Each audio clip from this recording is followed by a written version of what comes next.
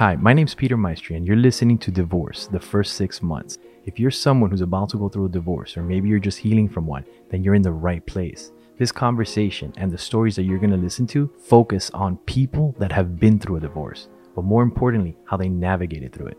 Having said that, let's get right into it.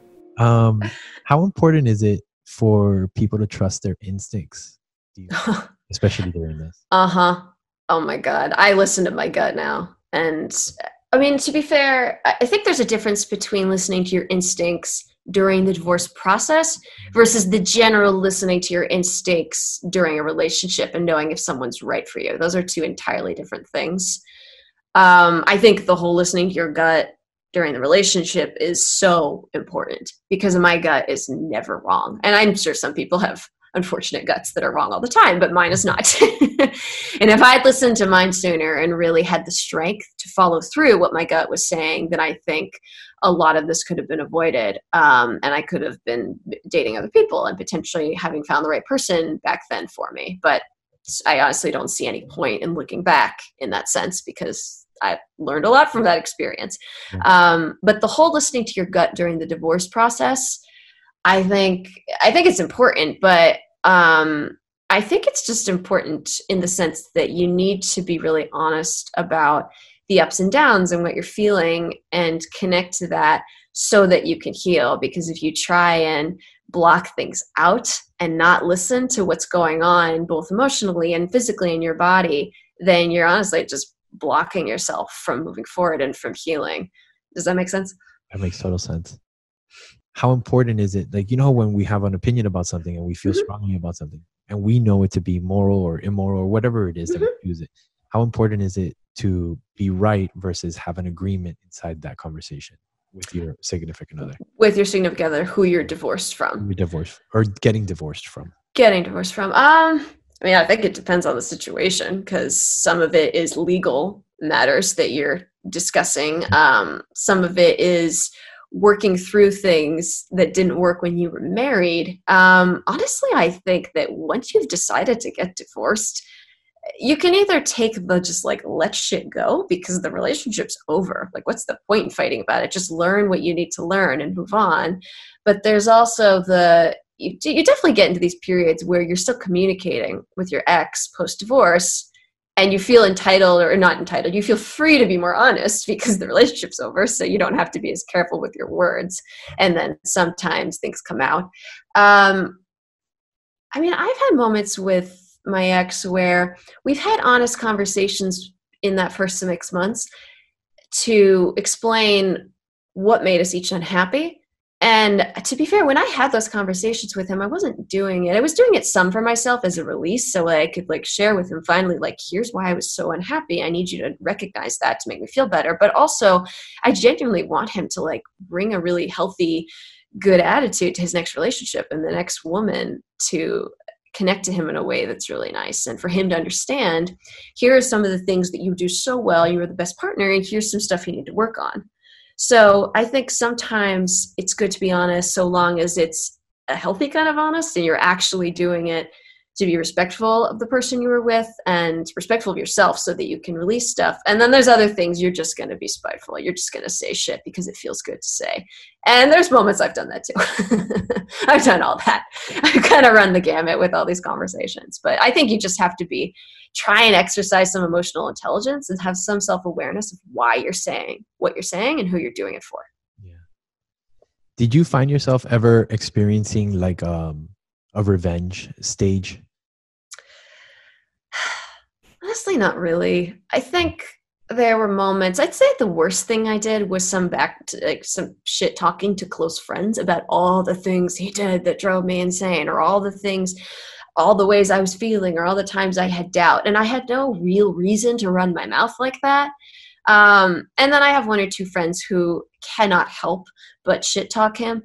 And I will not necessarily jump in to defend him because I'm having a bad day. And it feels slightly good that they're on my side. But I never did like anything extreme where I was like throwing his shit out or not letting him see the dog. Like anytime I go to LA and my dog is with me, I text him and say, hey, I'm here with Henry. Do you want to see him?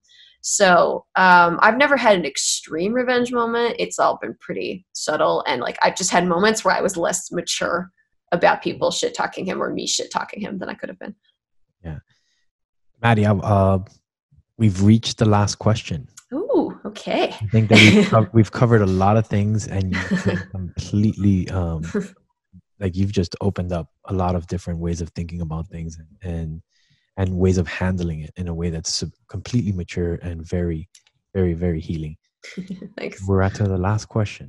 If you had to do it again, would you do it? Get divorced? Yeah. I mean, I wouldn't marry him to try and avoid the whole shitty process, but we were wrong together. No, seriously though, genuinely, the answer is yes, I would. We were not right as a couple. We didn't fit. I wasn't happy. He wasn't happy.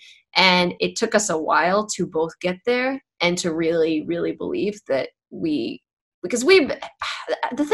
emotion that really got me for a long time was I felt guilty for a really long time because when he came back from Europe, he really worked to try and make us work much more than I did.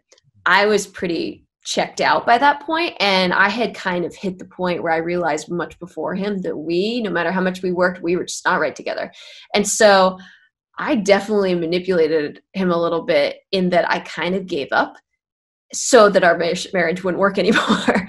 So I was guilty for a long time about that, about the fact that I didn't try as hard as he did. And I did let him back in, and I did put in some effort, but I had compromised so much of myself by that point in trying to be the person he wanted me to be, that once the first time I decided we wanted to get divorced, I was like, I need to just be myself. I need to be true to myself and who I am, or else he's never going to love me for me. Like, what's the point of trying to change myself to make this marriage work? So I took that pretty extreme in the other direction because I had done so much like remolding myself for him that then I got back to the point of, okay, fuck that. I'm over that. I'm just going to be who I am. But that also translated me into not working as hard on the marriage because I was focused so much on myself and just trying to be my most natural me self and listen to like what I wanted and needed while also not being a sociopath about it and trying to understand what he needed as well, but to a certain point. So the guilt really stayed with me for a while that he had tried so hard to make us work in the last, I'd say like 6 months of our marriage, way more than I had.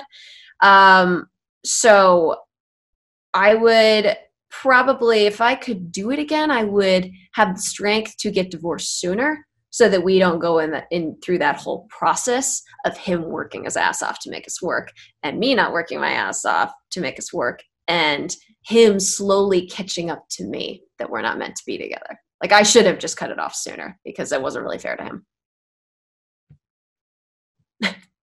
Eloquently put. Your face. Eloquently.